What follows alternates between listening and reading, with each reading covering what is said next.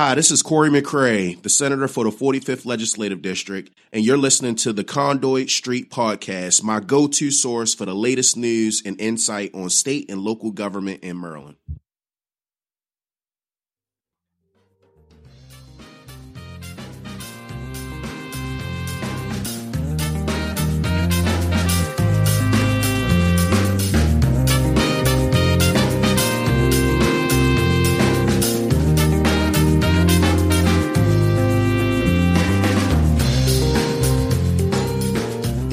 Hello and welcome to the Conduit Street Podcast. Kevin Canale here. Michael Sanderson is back in action. Michael, how are you today? I'm doing okay. I'm glad to be back from assignment, and I'm glad I got invited back. I mean, after last week, I listened to the pod, and you and Natasha and Les, I mean, covering all the issues. I'm starting to think, I don't know if I'm going to get invited back. Yeah, we got a lot of positive feedback there. So there are some inter-office politics happening around the podcast and who's on the pod. And Michael got his way this week, and he's back, and we're happy that he's back. But how's everything going? Obviously, things around town are really starting to ramp up. Revved up for sure. Right. We had crossover here on Monday, and of course, that's a significant day. If you want to get a bill passed, you got to get it to the opposite chamber. And if it doesn't move, that's a strong sign that the bill is dead for this year. So A lot of activity around town. Yeah. So let's try and touch a bunch of bases and sort of catch up on a handful of things, that are getting headlines around town. Yeah. So we will start off with some big issues around town that are more of statewide issues. And on the second half of the program, we will focus on some bills that are more focused on counties and have a more direct impact on counties.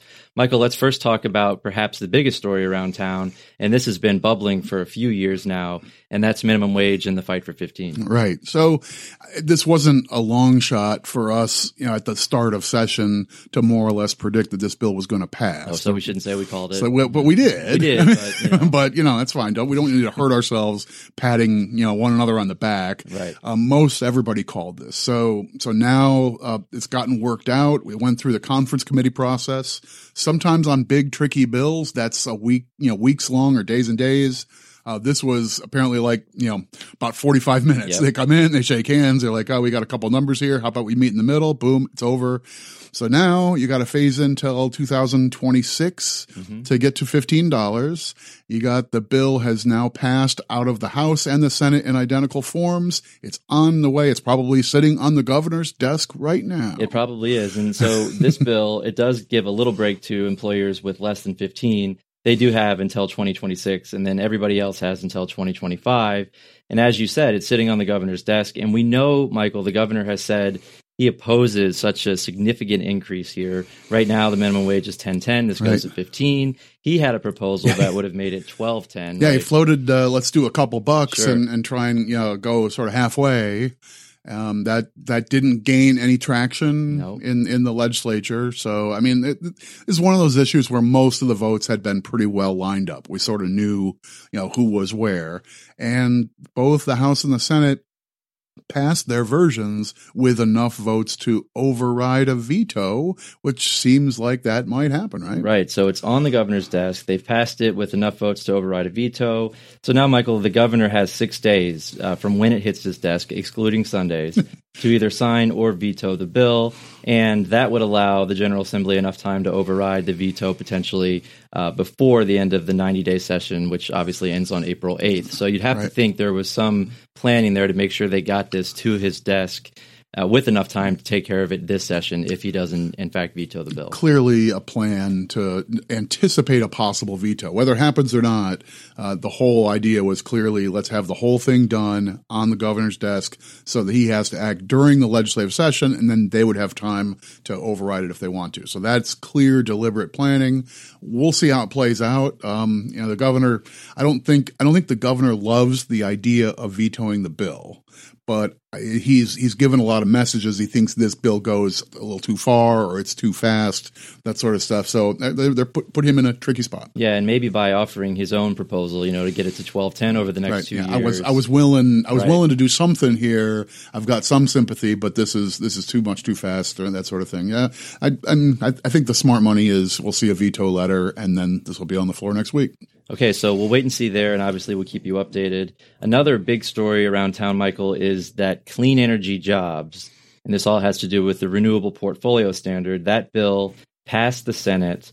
However, the outcome in the House is uncertain at this point. So the Senate approved a bill essentially that would dramatically increase the state's requirements for renewable energy. And basically the Clean Energy Jobs Act, it would require 50% of the state's electricity to come from renewable sources, just like wind and solar, by the year 2030. Right. And Michael, the current law is 25% by 2020. Right. So this is a pretty common policy in lots of states, basically saying in order to do business in the electric market in this state, you need to have sources that have at least a certain share from renewable sources. Right. So that's the principle here. And Maryland's had a law like this for a long time. We're not alone. This is something a lot of states do. Regulation and oversight of electric utilities is basically a state by state thing more than a federal thing.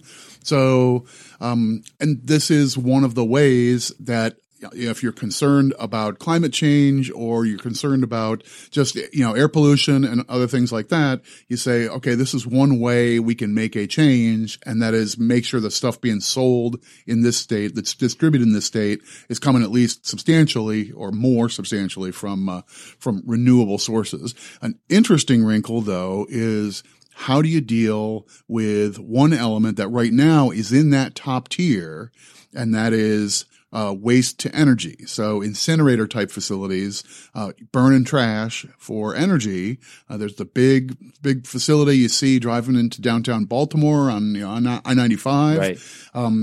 It tends to have smoke coming out of it and so forth, and it emits stuff that people don't like. So the Senate on the floor, not in committee, but on the floor, made an amendment to their bill to say waste to energy shouldn't be on that preferred tier, that tier 1 for renewable energy sources. That's a big deal. And that's a big deal because those tier 1 renewable energy sources get millions of dollars in subsidies for producing renewable energy, right? So now, by stripping the incinerator away from tier 1, this means that the facility in Baltimore, and I think there's one in Montgomery, they will not be eligible for these subsidies. There just won't be a market, right? I mean, the whole idea with the portfolio standard is that you sort of create an artificial market for these renewable energies. And right. even if solar isn't attractive on money terms, if you want to do business in Maryland and you want to sell electricity here, you've got to have a bunch of solar, you've got to have a bunch of wind. So, this is basically creating the demand for that product. Mm-hmm. If the energy that they want to sell from an incinerator is no longer helpful on that front, then it's just got to compete dollars wise, and they may not have a competitive price. Burning trash may be more expensive than burning dirty coal. Yeah, I think absolutely. I think that was their right. argument, at least. And then, we also have to think if you take this source away, right. the incinerator in Baltimore City, it doesn't just burn trash from Baltimore City. There is trash coming from all over the place. So what now happens to all that trash? Because I know that landfills are not the best. So you stick the stuff. Either. You stick the stuff. I mean, it's an interesting. It's sort of a debate within a debate. Yes. This idea about making a more aggressive standard for renewable energy is an interesting debate because it's kind of saying we're willing to pay more. We're going to put more of these renewable sources, even though they probably cost more. It's going to be worth it. And even though our ratepayers are going to have to pay more for their electricity here, it's worth it because of environmental reasons. So that's one debate. Right. Now you've got this subsidiary but still interesting debate about what should qualify as clean. And the thing is, you drive by the incinerator, you see smoke coming out of it, and you say, that's bad. Mm-hmm. But the alternative, if you're not burning that trash, you're burying it somewhere. And that means it affects the water table and it starts leaking methane. Absolutely. And methane is a carbon-based, it's a greenhouse gas. It's right. part of our problem. If you're worried about climate change, you also hate landfills. Right. And I know we've talked maybe on here before, part of this is that China has now stopped taking trash from the U.S. or in recycling. Right, yeah. They've shut that down. So there's even more of an issue now of what do we do with our trash. And then another thing I know we've talked about on here in regards to the RPS is an RPS bill that would require this clean energy to come from within Maryland. And that would be a whole nother issue, right? Because that would put a lot of pressure on, prime farmlands and soils. And this bill doesn't do that. So, that's a separate issue. But I think particularly if you do both of these, if you say we've got to get 50% renewable over the next decade or so, and you say we're not going to be able to use waste to energy as one of the means to get to that target, right, it's going to be a good deal more pressure for people to find more solar and more wind. And right now there's not much movement for wind in Maryland. You've got some big windmills in Western Maryland up in the mountains. You got a little bit of push to maybe do some offshore, and from time to time they've talked about things in and around the Bay. In Ocean City, offshore. Yeah, right? but we're not having a big debate about, doing this everywhere. But solar is the big push. And I mean, this will definitely spur the solar industry. I mean, they're talking about that very plainly, saying they're calling it it's the Clean Energy Jobs Bill. Right. So if you're a person who's selling, these solar systems, or you're an installer, or you're a project, coordinator and so forth, these are jobs that arise from all these solar companies doing business. That stuff's going up somewhere, right? So it's going to change the nature of our open spaces. In theory, it should change the nature of your sort of gray areas, your already built up areas. You should be doing more rooftop and other things like that. But it's a game changer in a lot of ways. Yeah. So brownfields, gray fields, and rooftop, all of that intertwined here. But things might not be changing, at least in the near term, Michael, because in the House, the Economic Matters Committee, they heard this bill, and actually they brought it up in a voting session, and the motion was unfavorable. So they tried to kill the bill, but they were two votes short there. But on the other side, they don't actually have enough votes to move the bill. So right now, the bill is sort of in limbo in the House, and they have it on hold. Yeah, and that's a curious circumstance for the committee to basically start going through a process, then stop, and then the bill ends up in a drawer. And we've talked about the notorious drawers of Annapolis, right? So this is that situation. This bill has not been voted officially in its committee in the House. So we have to think this will be pressure, right? The Senate has had their floor debate. They got plenty of votes. They decided to take the waste to energy stuff out of Tier 1. That's controversial. That's a tougher sell in the House as well. Right. So this one, it's not as easy to say, okay, here we are, a few weeks left in session. This one's happening. The governor's going to have to decide whether to sign or veto, which also, I think it's an unknown what the governor would say about this. It's going to drive up rates, and the governor wants to be open for business. More costly electricity to do business here or to live here is not exactly his ticket. So. Right. So another one that if it does in fact pass, that we'd have to keep an eye on what the governor would do, whether or not he would issue a veto on the bill. Okay, so we'll see what happens there. Again, right now the House is not showing any movement, but the Senate has passed the bill.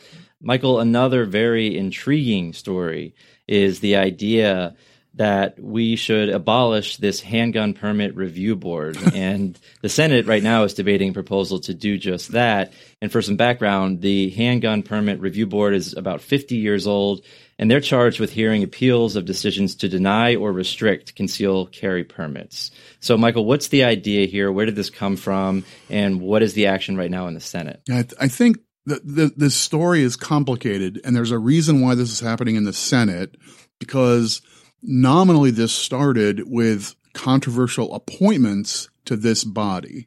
And as the governor has proposed his appointments of who ought to sit on this review board, the process that they follow has come under some scrutiny. So either last year or during Governor Hogan's tenure, he appointed someone who was up for Senate approval for his appointment onto his review board. And this nominee basically said, I think everybody should be able to get their guns. Right. So I think Maryland's law is wrong. So when someone appeals to my board, I'm going to say, yes, you get your permit. Automatic. So what you've got lingering in the background is you've got a 5-member body who's supposed to be hearing these arguments on their merits. But as we know, gun issues are intensely watched. They're very personal. They're very political. They're usually divisive.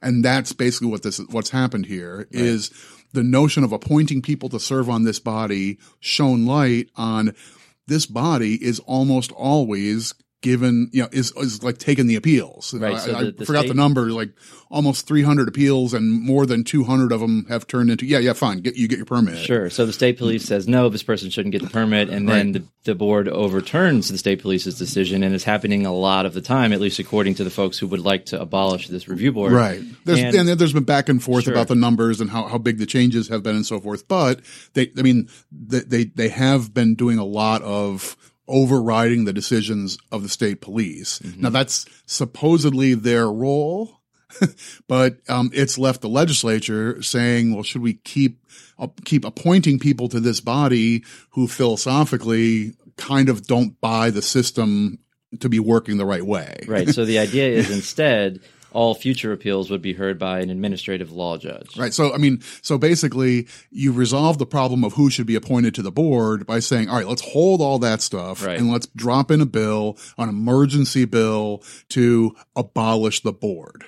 So right now, lots and lots of decisions can go from a state agency, can be appealed to the Office of Administrative Hearings. That's sort of the centerpiece for this kind of stuff and in state government. Right. And a decision by this review board the bill would say, let's just skip that middle step. And if someone wants to appeal the decision from the state police, just go right to the administrative hearing judge and that person will take that case, as opposed to having this body of political appointees. Okay. So the Senate right now, the bill is on the floor. It's been laid over, which essentially means it's been held pending amendments. So the Senate, it seems like they will have the votes to do this. I think so. Yeah. If you're predicting gun stuff, you generally just think blue and red. Right. And that these issues tend to basically break down more or less on party lines. There'll probably be a few Democrats who won't like the bill, but I mean, it's so maybe they'll get like 17 votes. Something like that. So but you'll probably end up with 30 or 32 who will be willing to go for it. Mm-hmm. And so that, we're past crossover. You've got some procedural hurdles. This is a Senate bill still in the Senate. It got introduced late, went through 2 committees and so forth. Like it's been an unusual process, but this is that kind of issue. Right. And I would imagine if this bill does get over to the House and it is able to eclipse the hurdles that may be in its way, they will certainly have the votes in the House to do this. Yeah, I would think so. So philosophically, the legislative leadership probably wants to do this as a way to just smooth out this process, their argument would be make it less political, make it more just administrative and on the merits, but the nature of changing the system just reeks of political Inherently stuff. Political, Right. So.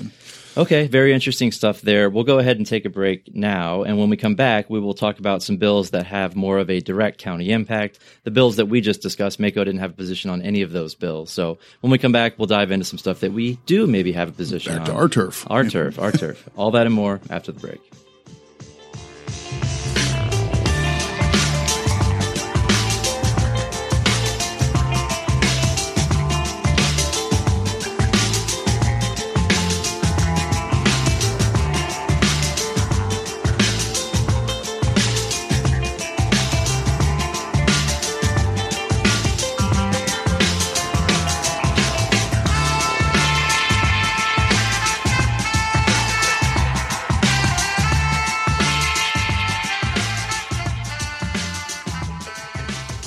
Welcome back to the Conduit Street podcast. Kevin Canale back here with Michael Sanderson.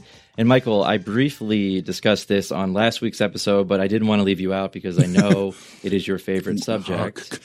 It's Kirwan, isn't it? It's Kirwan. We're doing it. You know it. So the big news with the Kirwan bill, the blueprint bill, is that the Senate and the House differ, vastly on how much money should be allocated to year one of installing the recommendations of the Kirwan Commission. Sort of the blueprint idea. And this is tricky to follow if you're not an insider, right? Because people who are following the bill see that the blueprint bill is still sitting in appropriations. It's still sitting in budget and tax or E. And so the bills are just sitting there. They haven't moved at all.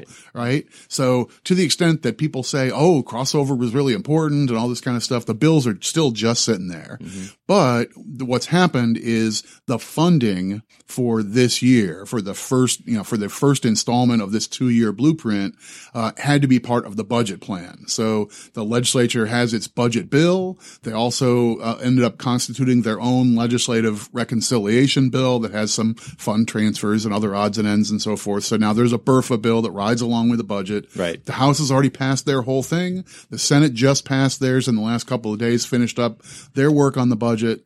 So now that's heading towards conference, and that's where this difference lies, is the funding provisions for this year. That's basically the set aside money to do the blueprint.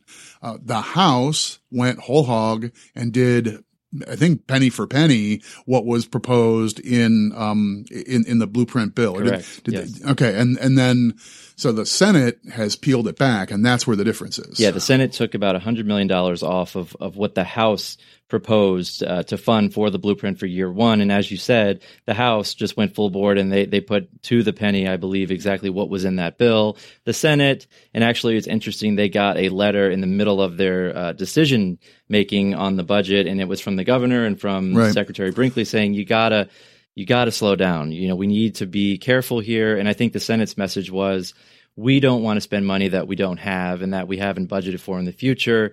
We need to reel this in a bit. And obviously now there will be a big debate about how much money should be put in. And this, as you said, will go to conference committee. And I think the conference committee on the operating budget will start meeting tomorrow on Friday, as we're here in Annapolis. Right. So and I don't think this one's going to be a 45-minute meeting. No, this is, I mean, in an ordinary year, it takes maybe 4 or 5 days to get through all the differences in the budget plans. Right. This year, there really hasn't been any knockdown, drag out fights in the budget. There are a number of differences, and they'll have a multi-page sheet of all these areas where they've differed with each other. And, someone will be $200,000 here or, this sentence and that sort of stuff. So there's a lot of like little minutia in there, but this will be probably the closest watched item on their list. It's a pretty big deal, especially because you have so many advocates who are all in for this. And we saw the teachers with their whole march in Annapolis. There were thousands of teachers in town, and every one of them has been given their talking points, which are, not a penny less. Right. And, I think it was even mentioned in the Senate Budget and Taxation Committee when they announced their decision. They know there's a lot of pressure on the delegates and the senators, and there were a lot of promises made on the campaigns. Yeah. But I think still they're saying we have to be realistic here. And obviously this will get worked out in conference committee, but they also chopped about $45 million off of what the House allocated for school construction. That's another area where there'll be a lot of debate, and there's obviously a huge need to build schools, in Maryland. Right. And so, I mean, the numbers we're talking about here for the budget year coming up, the House went 325 and the Senate is at 220. Right. So a difference of about $100 million. And that's a big chunk of the special ed funding, and some other pieces that are in the budget are the areas of difference. But, we've been talking about this all the time. The dimensions of the full plan are way bigger than this. Right. And, a lot of this, it's not talked about enough, I don't think, because so much of this relies on the governor introducing budget amendments. All right. This is important too. This is very important. We're not even ready for that. Right now, it's basically the legislature, right. And in all candor, it's basically the Democrat leadership in the legislature trying to sort out what their plan is and so forth. But as far as this year's budget, all they can do is direct and authorize and allow the governor to make budget amendments to move money into these things and use it for the purposes on their list. So they can't just add money to the budget. Right. They have to have the governor follow through. And with the governor sending a letter saying he's not sure, and actually, the letter was about affordability, right. But then the governor himself had a press event earlier this week, on Crossover Day, ranging on a number of different topics, but he spent a fair amount of his time saying, I don't think there's enough accountability in what they're talking about.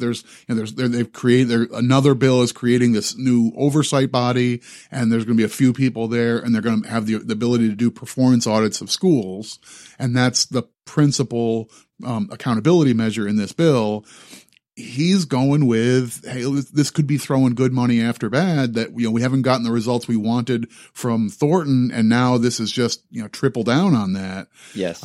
But I mean, I think all of this is fascinating numbers wise and politics wise, but I can't help but think, if they're choking on 325 versus 220, what happens when we do 3.8 billion? That's a call for just a few years out. Yeah, they're talking about $2 billion a year from the state, even before they stick the counties with the other half of that. Mm-hmm. Where are they coming up with $2 billion a year if they can't find 300 in a relatively good year? Exactly. And, all of this is fascinating, as you said. And in the governor's press conference on Crossover Day, he said no new money for education without accountability, and whether or not that's the accountability that he's proposed, or the accompanying bill, as you mentioned, that has an accountability function. But I don't know. And again, a lot of this, all these packages, they depend on the governor appropriating the money. So all of this, even if what's worked out in conference committee, they're still going to have to rely on the governor to introduce these amendments to appropriate the money. And that's just for this year. Right. The legislature can force the governor to put money in the budget for 21 and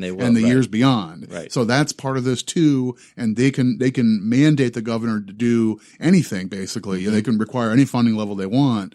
The governor can still sort of back it out. He can say the money's in the budget and here's my contingent cut once you pass my reconciliation bill that says we're going to slow down the formula or we're not going to do it this year or whatever, but he still has to have the money in the budget. Anyway, every dimension of this is interesting. The stakes are really high, and this is the small part. The small part is right. And you're right. If they're quabbling over this, what are we going to do? Just a few years away when we have to come up with a whole lot more. Speaking of education, there is a school construction bill that passed the House. This is a big deal. This is about $2.2 billion, Michael. And really, this is a new concept, a new way to spend this money. This is all about school construction funding. And the bill did pass the House. It's moved to the Senate. And the amended bill divides up funding by percentages to certain counties in the state. And we've really never done that before, right? This is a new idea. Right. So, I think there's a lot of things interesting about this. Mm-hmm. The germ idea for this was really proposed by the governor. We had Governor Hogan and County Executive also Brooks, talking about the need to do school construction. This was either right before the session started or in the very first, week or two of the legislative session, as, we need to do something outside the box and make a big move here. Mm-hmm. So, the idea is let's leverage a stream of revenue other than taxes and bond it with some long-term bonds and front the money for the next few years and build a ton of schools. And I think the narrative is basically we know that there are counties every year, the school systems and the county governments are saying we have the school, we have the growth over here, we need this new building, or we need to add a new wing, or we need to renovate this old tired school. We're ready to go. Right. It's a meritorious project, and the state says, well, we can only fund until we're out of cash. Right. So, every year there's this sort of debate. Can you do 350? Can you do 330, 380, whatever? And the governor's, said we're going to do $1 billion worth of capital stuff. And this year, okay, we'll do like 400 or so for schools.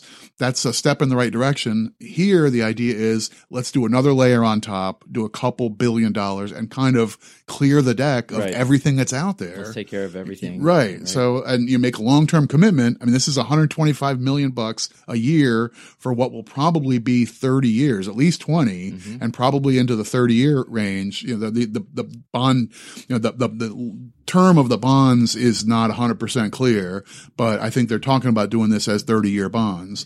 But, $2.2 billion is going to build an awful lot of school projects. And it's doing some things that the counties have been asking for a long time. It's going to help us with what people call in the trade, they call soft costs. Right. So these eligible costs, and in this bill, particularly for smaller counties, when we talk about architectural, engineering, consulting, other planning costs, a lot of time, even though ideally these costs are split, school construction, state, county split it 50-50, that's not how it works. And there are eligible costs and ineligible costs. This bill would allow those sort of planning costs in smaller jurisdictions to be covered by the state. And that really, that can be a lot of money, and it would be a big break for some of our jurisdictions that could surely use it. So I think when the governor proposed this idea, and then there were a variety of other approaches that were similar, we saw multiple different bills introduced and all heard on the same day. Right.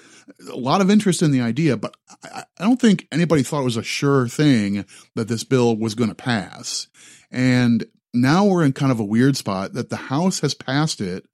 The amount of fanfare for that is maybe less than you would expect. There's like no coverage, right? It's really remarkable. This week there've been other stories that have been grabbing a lot of focus of the media and so forth. So this is a big bill that right now is not making a lot of a splash.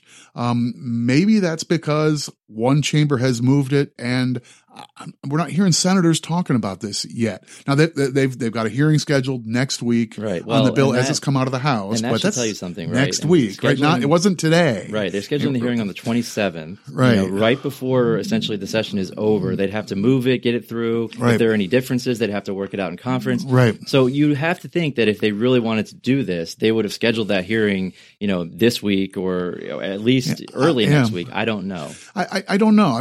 What's always been looming in the background was a sense that the notion of doing a lot more for school construction was seen by many as an alternative to doing more through Kerwin for the operations side, for special education, for teacher training and development and career advancement, and all these other things that are part of the Kerwin plan. Right. So if those ideas are rivals, they're sort of, at one point they were talking about spending the exact same money. Same pot. Right. So to the extent that some people see it's an either or, then maybe the Senate is already got some weak knees about how much they can spend on Kerwin with the blueprint. That's true. Maybe they're looking at this bill and saying, well, this is yet another spending commitment we may not be able to really commit to. So I don't know. I don't think we're calling a shot here, but this bill is not on as fast a track as it could have been if there had been a clear consensus by everybody that this is what we're going to do. Right. So some question again, just like the RPS bill, it's moved out of one chamber and now we have to wait on action from the second. Right.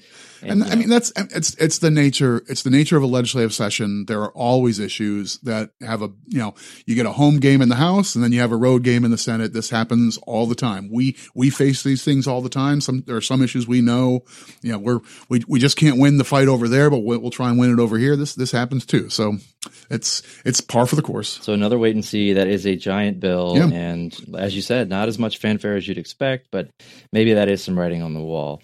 And Michael, I want to talk about one other budget issue, and that is some language that is passed the Senate in the BRFA, the Budget Reconciliation Financing Act. And this language is something new. It requires your delegation to support any local priority transportation project. So if you're requesting that the state make this project a priority over here, now instead of just the county being enough, you'd actually have to have your delegation support you, the majority of the delegation. Majority of the House delegation and a majority of the Senate delegation. Right. You have to attest that they have officially supported the project, which I'm sure in the majority of cases that's so. Mm-hmm. The folks in Charles County have their list of things, and they generally speaking all kind of know what the priorities are and so forth. But there are places that have sort of, intrinsic debates over transit versus roads. There are places that, we don't want this part of town to have the growth. We want that part of town to have the growth. Right. This kind of stuff happens. Right.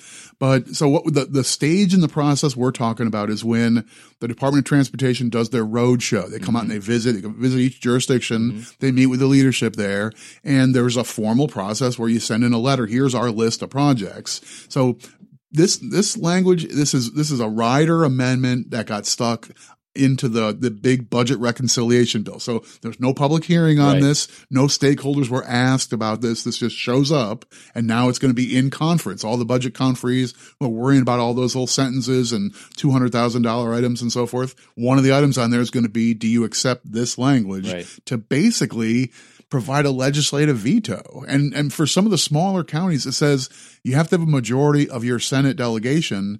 For about half of the counties, that's one senator. That's right. Like if you're on the Eastern Shore and, there's a project in Worcester County, one senator says no, you can't even submit it as a priority. Right. I mean, it's interesting. And as you said, most of the time, this probably wouldn't be an issue, but you certainly can think of times where this would create some issues between the delegation and the county. And again, this is really a legislative veto, and obviously that could create some major issues. It's peculiar. I'm sure we're going to have our legislative committee back in town next week. We'll talk about this topic. I hope it's still timely for some discussion. But it's just it's a curious thing to pop up this way. Just interesting news there. And Michael, we've gone through a lot of the statewide issues. We've gone through some more county-specific issues.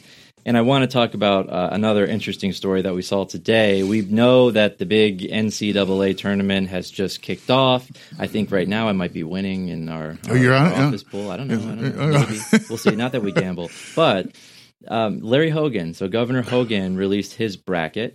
And last year, famously picking UMBC. He did. Smart, right? Exactly. So if you go straight to the championship game, he has Maryland there. Wow, really? Go Terps, right? Of course. That's what you do. Now, on the other side of the bracket, who's in the finals with Maryland? No, I'm not sure if you're big on Iowa. I don't know what your bracket looks like, but the governor certainly has Iowa. Is a big fan of Iowa. Maryland. Interesting. Okay, well, I know he's been paying attention to the Big Ten, and gets out to Big Ten country from time to time. So I guess it makes sense, right? But people are going to talk. People are going to talk. I mean, we know he's going up to New Hampshire, and we know he's been to Iowa, and now he has Maryland playing Iowa in the championship game. And he's got to be one of the only ones that has Iowa going. Sure. Well, why not? Right. But intriguing to say the least, right? I mean, that's just another clue. I love it. I love it. It's like, he's just dropping hints, and whether or not it means anything, I don't know. Right. But certainly it's going to get people talking, and they are. That's awesome. I love it. Okay. So we'll leave it there. A lot going on. Mako is very busy running around. We have the budget. We have a lot of hearings still popping up. So we'll leave it there for today. Michael, we'll be back next week, and hopefully you'll be back. I don't know. We'll have to take a poll and see if see what the listeners think. Right, maybe I'm out. I don't know. I think you did okay. So maybe you'll be back. All right. We'll leave it there. Michael and Kevin signing off. If you enjoy the podcast, please give us a like. Let your friends know. Helps us to get our message out. For Michael and Kevin signing off, we'll talk to you soon.